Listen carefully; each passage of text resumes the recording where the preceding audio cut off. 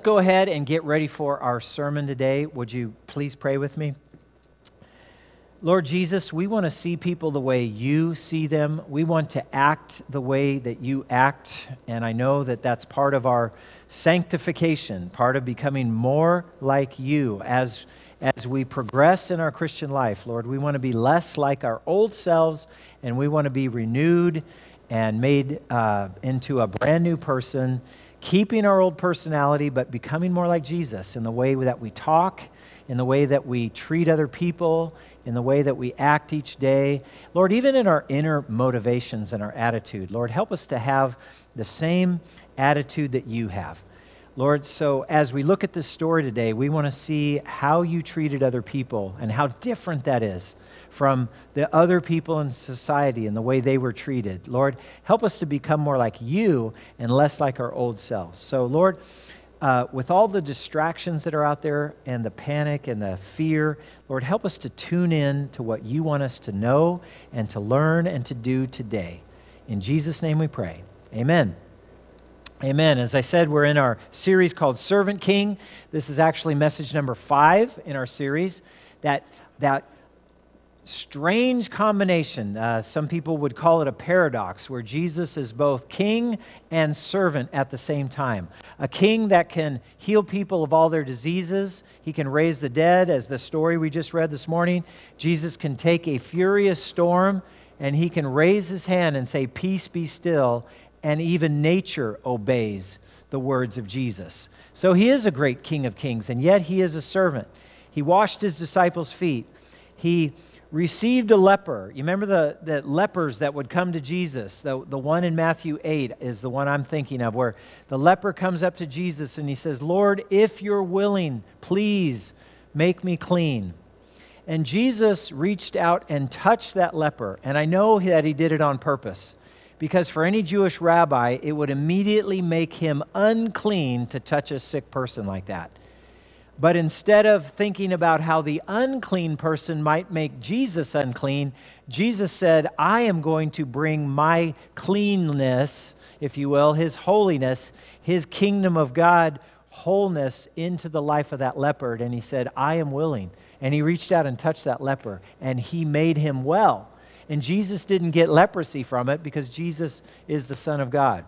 And I'd hope that we'd follow that example of saying, instead of worrying about how certain people are going to pollute us or sully us or, mess up our lives, that we could say, no, let's bring the presence of Jesus to their life, and their life is going to be different because of being around us who follow Jesus. Amen? Amen. So they're servant king. So let's look at Luke chapter 5. You should be able to see it on the screen behind you. It's in your Bibles in the Gospel of Luke.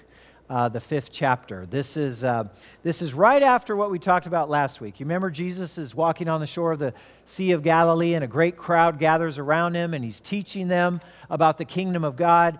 And the crowd is so big, they can't all hear him when he's speaking. So he gets this great idea. He knows that sound carries better over water. So Jesus says, "Hey, Peter, let me get in your boat and I'll speak to the crowd." And Peter lets Jesus into his boat, and he's out there a number of feet, and he's able to teach, and the sound is carrying, and everybody's able to hear the good news about the kingdom of God. And then he tells Peter, "Hey, Peter, as long as we're in your boat, let's go fishing." And Peter's like, "Oh, I fished all night. We caught nothing, Jesus. And by the way, I'm the professional fisherman. You're the professional rabbi. You stick to what you do well, and I'll do what I do well." But Peter didn't have that attitude, because he respected Jesus, and he knew that he was somebody that God was with. And so he didn't know exactly what was going to happen, but he decided to be obedient without knowing what was ahead. He didn't have to see in order to believe. He just took Jesus at his word. And so he goes out and he casts his net out there, and there's a miraculous catch of fish, something like they had never seen before in all their days of fishing. And Peter looks over at Jesus as the fish are coming in the boat, and Jesus has got this look on his face, and all of a sudden Peter says, "Wow, he's not just a great teacher. He's not just a respected rabbi. He's not even a prophet. He's like the Son of God. He's Messiah." And Peter, in realizing that, he was aware of his own, it's like in God's presence, he was aware of how unworthy he was to be in Jesus' presence. So he said, Lord, depart from me. Get away from me. I'm a sinful man, like most people do. And yet Jesus, instead of turning away from him and saying, you know what, Peter, you're right. You've lived a not so great life, and you don't deserve to be around me. Jesus came back to Peter, and he forgave him, and he says, come on, Peter, from now on, we caught a great catch of fish. This is pretty exciting. But do you realize, Peter, how exciting it's going to be when we bring in a boatload of people? And do you think if Peter was excited on that day in the boat, do you think how excited Peter was on the day of Pentecost, when 3,000 Jewish people on the day of Pentecost came to faith in Jesus Christ, and they all got baptized in one day? And Peter goes from leading 120 followers of Jesus to now he's pastor of a mega church. That's pretty cool. Peter experienced that. So that was last week's story. So, Peter is called by Jesus to follow him. His brother Andrew was as well. So were James and John. And now the band of four, at least, are walking with Jesus through the town of Capernaum, and they come to a, quote, not so chance meeting, or a not such a chance encounter, to meet another person that Jesus is going to ask to follow him. His name is Matthew. Here's point number one. What may seem like a chance encounter to us, Jesus sees as a golden opportunity. You right? You remember that in in Luke's Gospel, chapter 5 and verse 27, it says, later, as Jesus left town, he saw a tax collector named Levi sitting at his tax collector's booth, right? So Mark and Luke both call Matthew Levi, and yet Matthew calls himself Matthew. Matthew, by the way, is the same author of the Gospel of Matthew. This is the Matthew that we're talking about. So he wasn't always, a great writer of religious books. Matthew before had a career as a tax collector. And as a tax collector, Matthew was not a very popular person in the town of Capernaum. It's not like everybody went up to him, whether with the elbow or with a handshake or whatever they did to greet one another and said, hey, Matthew, good to see you. I imagine that most people in that town saw Matthew coming, and they either got out of the way, they turned around, or they gave him a dirty look. Why? Because Matthew's job was a tax collector. He was a Jewish man who was working for the Roman government. And the Roman government had been occupying Israel for like 80 years now. And they were collecting confiscatory taxes, way worse taxes than you and I pay today. And because the Romans were collecting these taxes, they made deals with the Jewish people. And they say, you'll collect the taxes for us. And by the way, if you happen to collect more taxes than we're requiring you to collect, you get to keep the difference. And so it was a great opportunity for opportunistic, even, quote, greedy people who were Jews to look past their own loyalty to their Jewish nation and say, I'm going to get rich being a tax collector, or I'm going to make some money doing this. And so that's what Matthew's job was. He worked for the Romans. The Jews hated tax collectors. They hated them for at least three reasons. First of all, Jewish tax collectors had a reputation for cheating. Remember Zacchaeus in Luke 19? He was the most unpopular man in town. He was a chief tax collector. They were known for overcharging the people and keeping the profits, right? That was number one. Number two, tax collectors were supporting the Romans. And any good Jew hated the Romans, and they wanted them out of their country. So he's got strike number two for supporting the Romans. And then strike number three, a Jewish tax collector who was at a tax booth in Capernaum was on this Roman road that was frequently traveled by Jews and Gentiles all the way from Damascus, Syria, down there southwest to the Mediterranean Sea. And so everybody who came by, Matthew said, hello, nice to see you again. That'll be 2 shekels, please, or whatever he had to charge the person as a tax. And so a tax collector like that, being a Jewish man, would come into constant contact with the Gentiles. And if you know anything about first century Judaism, you know that's one of the worst things for a good Jew was to be in contact with the Gentile, right? This morning, it was confirmed to me. I'm driving into an empty Sebastopol. In fact, the only thing I saw where there was any activity at all was Safeway Market. right? That was still full. But the rest of the town was empty and quiet, worse than any Sunday morning in the past. And I'm thinking, great, I don't even know if anybody's going to come to church today, so thank God that you guys are here. But I pass by Safeway, and I'm getting out, and I'm listening to this program on 1100 a.m., and Pastor Sheedy's talking about the trial of Jesus, where after Jesus was condemned by the Jewish court, the Sanhedrin, they take him before Pilate. They bring Jewish into the praetorium to be judged by the Roman governor, Pontius Pilate. But guess what? The Jewish leaders don't even go inside the door. They won't even go inside the Roman praetorium. Why? Oh, well, because the Passover's coming, and I would defile myself if I was going into this Gentile environment, right? So they're going to kill in an unjust way the very Son of God, Messiah, but they've got a big problem over ritually defiling themselves by going in the Roman praetorium. That's the hypocrisy of the Jewish people of the day.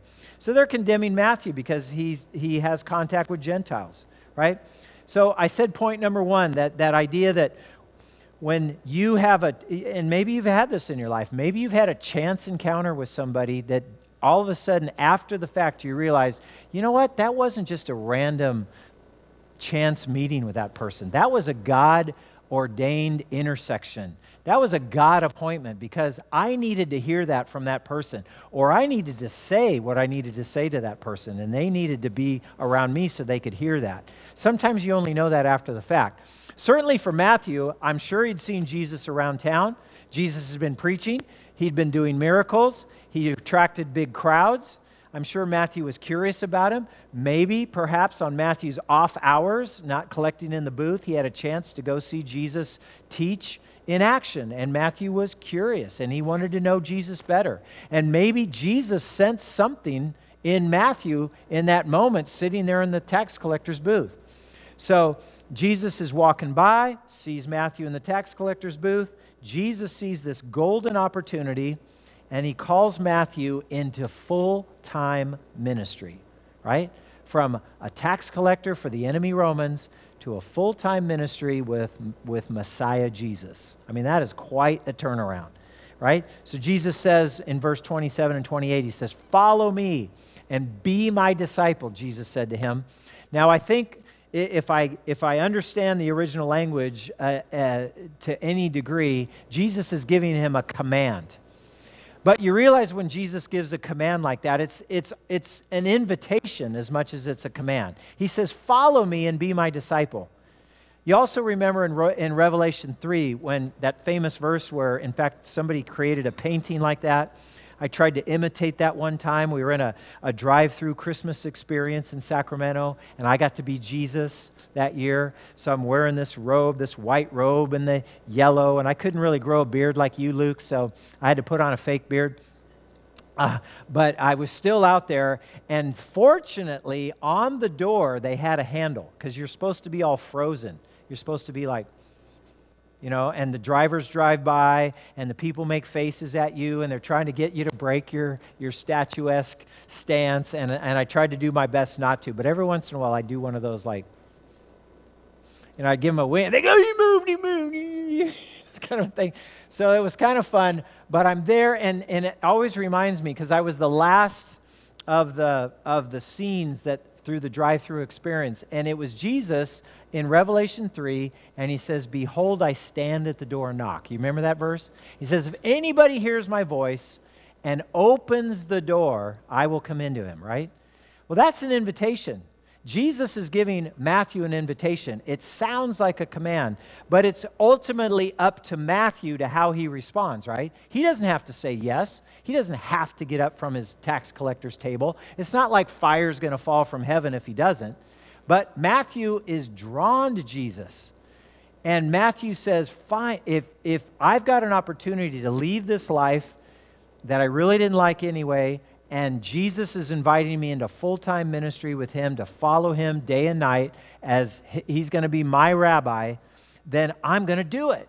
So Levi got up, he left everything, and he followed Jesus, right?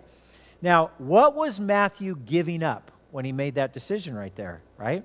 Something curious and admirable was in Matthew. He lost no time getting up from his tax collector's table.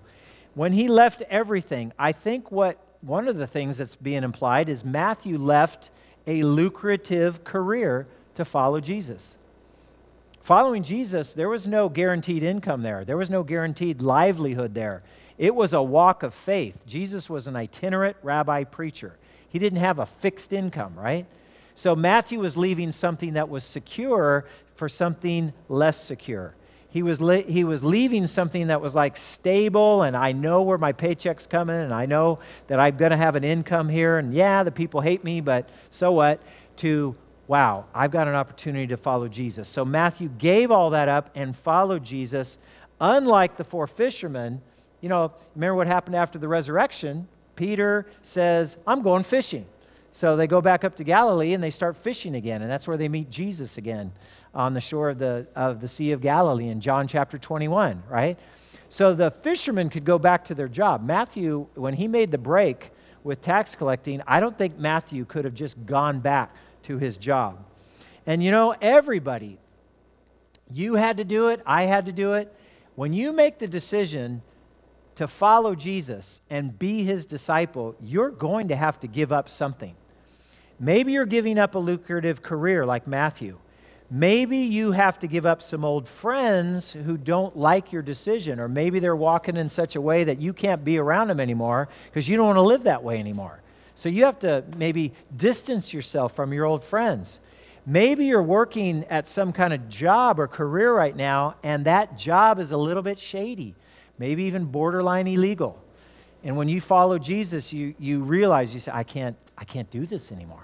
I have to give that up in order to follow Jesus. Everybody is going to have to give up something when Jesus calls you out and says, follow me. Are you ready to do what Matthew just did? Are you ready to give up anything that he calls you to give up in order to follow him? So now Matthew identifies himself as a Jesus follower, right? And Matthew is so happy and he's so overjoyed. He wants to celebrate. And what happens when something big happens in your life, some breakthrough, job promotion, you find out that there's no illness at all or whatever, or you find out something awesome happened to you. You won the lotto. What do you want to do? You want to celebrate. You want to throw a party. So Matthew has a party, right? So it says later, Levi, or Matthew, same guy, held a banquet in his home with Jesus as the guest of honor. And many of Matthew's fellow tax collectors and other guests also ate with them. I think about that and I say, well, that totally makes sense, because who would Matthew's friends have been? They would have been his old guy. They would have been fellow tax collectors. Why? Because the good Jewish people of town, they wouldn't have had anything to do with Matthew. Matthew could have said to them, I'm throwing a party, you want to come? And they would have said, get away from me. I don't want anything to do with you. You're a traitor to the Romans. You're defiled. You hang around Gentiles all day long. I don't want anything to do with you. You're scum. Get away from me, Matthew. So Matthew undoubtedly felt the rejection of his own people.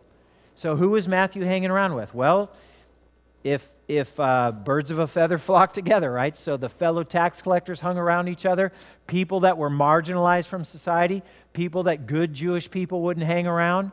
Maybe they were prostitutes, maybe they were other kinds of people in society, but Matthew was friends with the edge people of society, not with the good, upstanding folks in society. And so Matthew invites all of those people to the party, and he makes Jesus the guest of honor at the party. Now, anybody who's been in evangelism, you know what Matthew's doing. I love my friends. My friends don't know Jesus. What can I do to bring my friends and Jesus together, right? You've done it. You've invited them to church. You've invited them to a Christian concert. You've invited them to a life group at your house. You've invited them to coffee, and you said, there's something I really want to share with you about what God is doing in my life. And maybe you've shared your story with them about where you used to be before you became a follower of Christ, and where you were in your life to say, now, Jesus, I know I don't want to live my life without you anymore, and what the process was when you became a follower of Jesus, and how your life has been way different and hopefully way better since you decided to follow Jesus. And you get an opportunity to share like that. You don't think Matthew wanted his friends? If anybody has love at all for another human being, and you come to know Jesus, and you know that he's the way and the truth and the life, nobody comes to the Father except through Jesus. You want your friends and family to know. I remember I went back to Chile in the year 2001. I hadn't been there for a number of years. I got to go back on a mission trip with our church, and I specifically knocked on the door early on Sunday morning. I had to wake up my old friends, and they were sleeping in. Obviously not going to church that day. And my friends were sleeping in, and they were Catholic background, and we had shared the gospel when we were there with them, and they were kind of like, thank you. I'm not really sure what I want to do with this, but I know it's important to you. Thanks for sharing. But they didn't make any decision. And I went back to their house years later, and I knocked on the door. I felt compelled. I said, Lord, I don't know if I'm ever going to get to this place again in my lifetime. And by the way, I haven't. Now, I don't know how many years later, almost 20 years later, and I still haven't been back. So I haven't been back, but I remember saying, Lord, if I do one thing in this country on this trip, I've got to go back to Jose and Laura's house, and I got to talk to them about my faith in Jesus. And they were gracious enough because we were friends. You know, your friends will put up with more than what they would from a stranger, right? Because they know you, and we loved each other, and they were really glad to see me. And I sat them down, and we were having coffee, and I said, I just want you to know that I haven't changed anything of what I believe from what I told you years ago. In fact, I believe it more committedly now than I did even then. And I remember saying to them, I know that when I die, because of my faith in Jesus, I'm going to be in heaven with him forever in his family, and it's going to be awesome. And he says, and I think of that day, and I think about all the people that I love and care about, and how desperately I want all of them to be there with me in heaven with God forever in eternity, to enjoy the family of God forever. I said, that's going to be an awesome opportunity. I said, but when I think of that day, I don't want to be there without you. And I wish I could say they dropped to their knees and they converted right there. They didn't. But I felt compelled to share with them because I love them and they were my friends. And I can imagine Matthew. Matthew felt the same way. My friends are lost. They're far from God. But you know what? Here's Jesus. And he's invited me to be his follower. So I'm going to throw a party and I'm going to have all my friends come. And I want them to be able to meet Jesus. Because if they meet Jesus, I think they're going to love him the way that I love him. That's Matthew's party. Now you think, oh, this is awesome. What a great story. What do you think the next verse is going to be? Oh, it's going to be that, and many of them came to believe in Jesus too, right? You think that would be the story. No, the story takes another twist because you remember those people that hated Matthew because he was a tax collector? Remember the people that were rejecting him because he didn't fit their criteria of an acceptable, good Jewish person? They were the religious teachers, they were the Pharisees, and instead of rejoicing that people are coming to faith, coming into the kingdom of God, of course, they got to go the other way. So it says here in verse 30, but the Pharisees and their teachers of religious law, they complained bitterly to Jesus' disciples. Bitterly. You realize the language there. They weren't just like saying, Jesus, what are you doing? No, they are condemning / criticizing Jesus for this behavior. Jesus, if you want to be a respected rabbi, you cannot be acting this way. You cannot be hanging around those people. So they're complaining to Jesus. Why do you eat and drink with such scum? Why do you eat and drink with such scum? Now, it's pretty sad. Matthew loved his friends. He wanted his friends to meet Jesus. What could be better for his friends than to know Jesus? That was point number 2. But here is a completely different worldview. Instead of going Jesus' way, these people went the opposite way. And they went the opposite way because they had a different way of looking at the world than Jesus. Here's the worldview of the Pharisees and the teachers of the law, right? Their lives, they dedicated their lives. You got to give them credit for being committed to God, right? They wanted to live every moment of every day in obedience to God and his rules and his law, right? So they wanted to live pure and clean obedience. A lot of those religious laws had to do with being ritually clean or unclean. So they wanted to stay pure. These guys wanted to stay pure and clean before God. They didn't want to be, quote, defiled.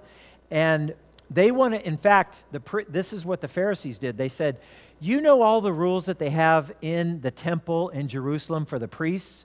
The priests have to wash themselves a certain way. They have to cleanse themselves. They have to not be in any kind of defilement. They can't touch a dead body. They can't do any of these things if they're going to be acceptable to go serve as priests in the temple. Well, as high as that bar is for the priests in the temple, the Pharisee says, we want to live that way too, because we want to live that way.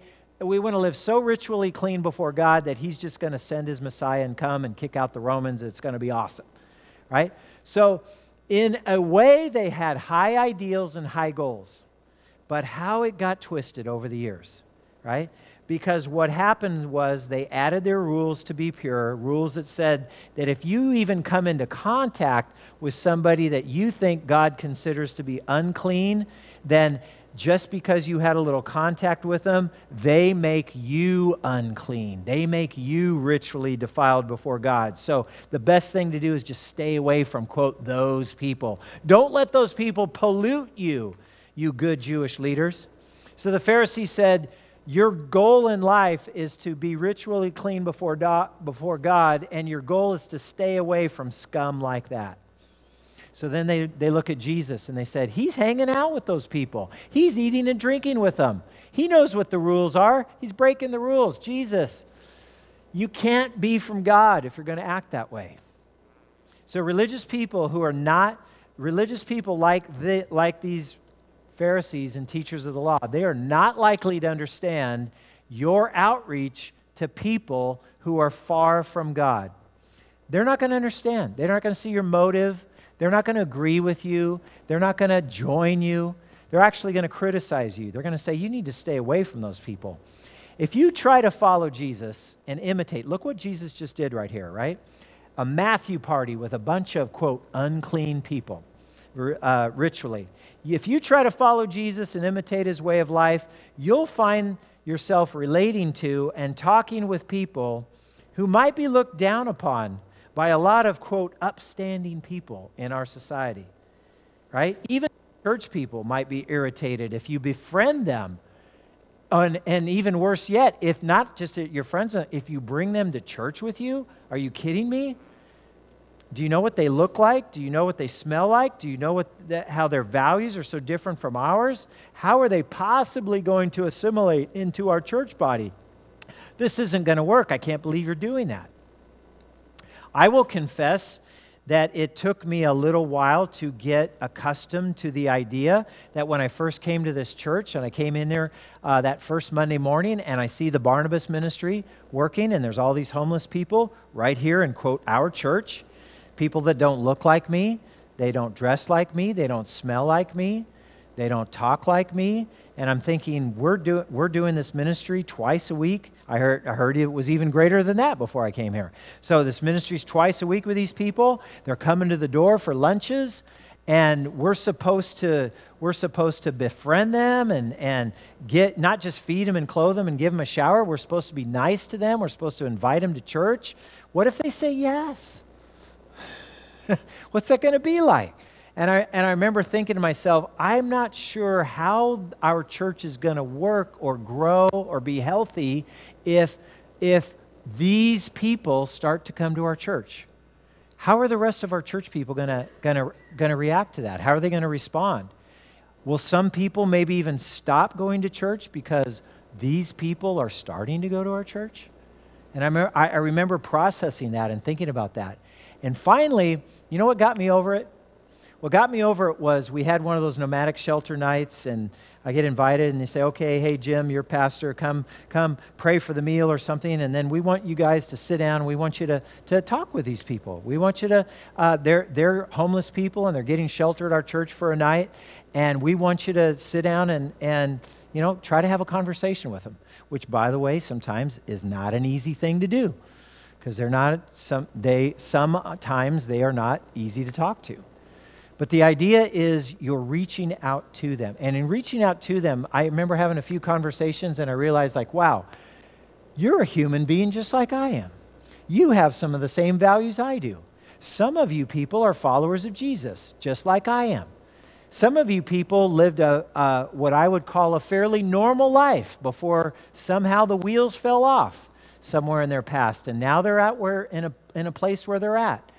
And all of a sudden, the love and the compassion and the understanding just starts pouring out because I wasn't distancing myself from people like that. Jesus went toward people like that. He didn't stay away from people like that. He didn't look at them and saying, you're going to make me unclean if I'm around you. No, he says, no, I've got the Holy Spirit in me. I've got the love of God in me. I've got Jesus in me.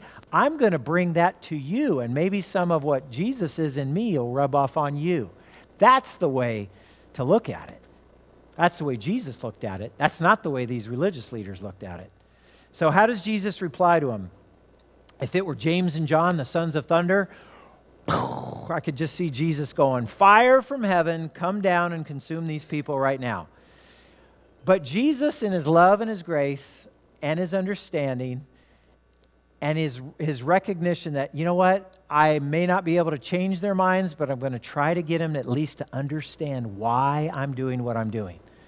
So instead of confronting them directly and saying, what is the matter with you people? He gives them sort of a parable, and he gives them a story, gives them a metaphor, right? And Jesus answered them and he said, healthy people don't need a doctor, sick people do. I have come to call not those who think they are righteous, but those who know they are sinners and need to repent. Thank you, New Living Translation, because that just explained what Jesus said. What happens in a lot of versions you read is Jesus said, I haven't come to call the righteous, but sinners to repentance. And you're left sort of saying, okay, Jesus is saying there's healthy people and there's sick people. And he's come to call one, but not the other. What does Jesus mean by that? Well, who are the, quote, healthy people in this story? Are the healthy people the good people? Because I'm thinking, hey, in a day like Corona, in the coronavirus scare, and the best thing we can do is wash our hands and don't get contact with our face, and take your vitamins, get your vitamin C, drink your liquids, do everything you can to be healthy and boost your immunity. That's how you're healthy. So healthy's good, right? But Jesus says healthy people are the ones who don't need a doctor or who don't think they need a doctor. So in this story, the healthy people are not the good people. The healthy people are actually the religious teachers and the Pharisees, because they're walking around saying, God, I think you're kind of lucky to have me on your side, because look at the laws that I keep and look how righteous a life I live. Look at the fasting and the prayers and the giving and the tithing that I do. Look at all those almsgiving that I do. Look at all those times when I deny myself for the kingdom of God. You remember that story Jesus told of the Pharisee and the tax collector? Both of them are praying to God. Which one of them gets heard by God? And the Pharisee says, Jesus even says he prayed to himself. He wasn't even really praying to God. He's just sort of going, God, I thank you that I'm such a great person. I tithe and I fast twice a week and I stay ritually clean and I do all the things to follow your law. In fact, I'm such a good person. I'm so not like that dirty, rotten person over there. And he points over to the tax collector. And the tax collector, he's not even looking up to heaven, which is the way the Jews prayed in the first century, This was the posture of prayer. They had their eyes open and they were addressing God up in heaven. And the tax collector wasn't even looking up to God. He was like down here going, God, please be merciful to me. Pour out your mercy on me. I don't deserve it. I'm a dirty, rotten sinner. I don't deserve your grace and your forgiveness, but Lord, please be merciful to me. And Jesus says, here's one guy praying, this self-righteous Pharisee, and here's this tax collector over here praying. Which one of the two do you think God hears? He says, the guy over here. Here's the healthy person. Here's the sick person who knows they're a sinner, knows they need a Savior, know they could never please God on their own, know they need to pour out their life on the mercy seat of Jesus, know they need to go to the foot of the cross and say, God, please help me, because I need your help. I'm not right. I need your forgiveness, and that's who God comes to. So Jesus says the healthy people, they've got bad spiritual understanding. They're blind spiritually. These guys actually have their eyes open spiritually, the ones who are sick. And Jesus says, I've come to call the sick. Because the church, like the church today, you've probably heard this cliche. The church is supposed to be a hospital for sinners, right? Not a museum for the saints, right? The people that are here are the ones that know that they need God and they need Jesus, and they're not right with God on their own. So here's point number 4. Jesus looked at people way differently than the Jewish leaders did in his day. And here's the point. So should we. When I read that story about Jesus, I say, God, make me more like Jesus and less like these religious leaders. I know I'm religious. I know I'm even considered a religious leader, but I don't want to be like them, because they totally got in Jesus' way. They totally were blocking the kingdom of God, trying to find their own righteous path to get to God and be right with God. God, Jesus, I want to go your way. I want to be in a relationship with you where I see people the way that you see them. And so there's point number 5. Let's just jump to point number 5 now, where it says following Jesus. By the way, this is not on your bulletin. Some of you guys are looking down like, I think I'm got the fever or something because I can't even see number 5 here. No, it's just a joke. I'm not trying to be flippant. But here's point number 5. I made it up yesterday after the bulletin was printed. And here's point number 5. Following Jesus, right? Like he said to Peter, hey, Peter, you follow me, and I'm going to teach you how to catch men and women live for God. It's not going to be dead fish flopping around on the boat anymore. You're going to see 3,000 people on the day of Pentecost repent and say, brothers, what should we do? And when Peter said, repent and be baptized, 3,000 of them in one meeting are going to respond to God. Peter, that's going to be so much more awesome than catching dead fish on your boat. So following Jesus means he will empower us to evangelize people around us and win them to Christ. Now, Matthew became a follower of Jesus. He gets accepted, full-time ministry with Jesus. What does Matthew do? The first thing he does, he throws a party, and he invites all his friends, right? So I'm thinking about 21st century where you and I live today, and I want to say, what does it mean for you and me to throw a Matthew party? How could you and I throw a Matthew party if you were trying to imitate what Matthew did as a follower of Jesus? What does that even look like today?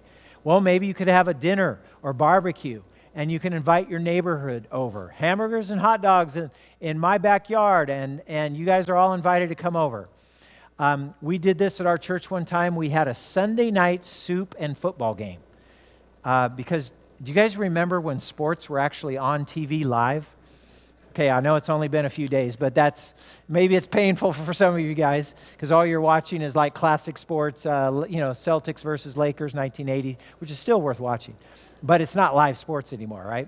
So that's what you're going to see on all the sports channels. So, but the idea of if there's Sunday night football going on, to take advantage of that, invite your neighbors over and have soup or something real simple. Watch the football game and get to know your neighbors. Start a conversation with them.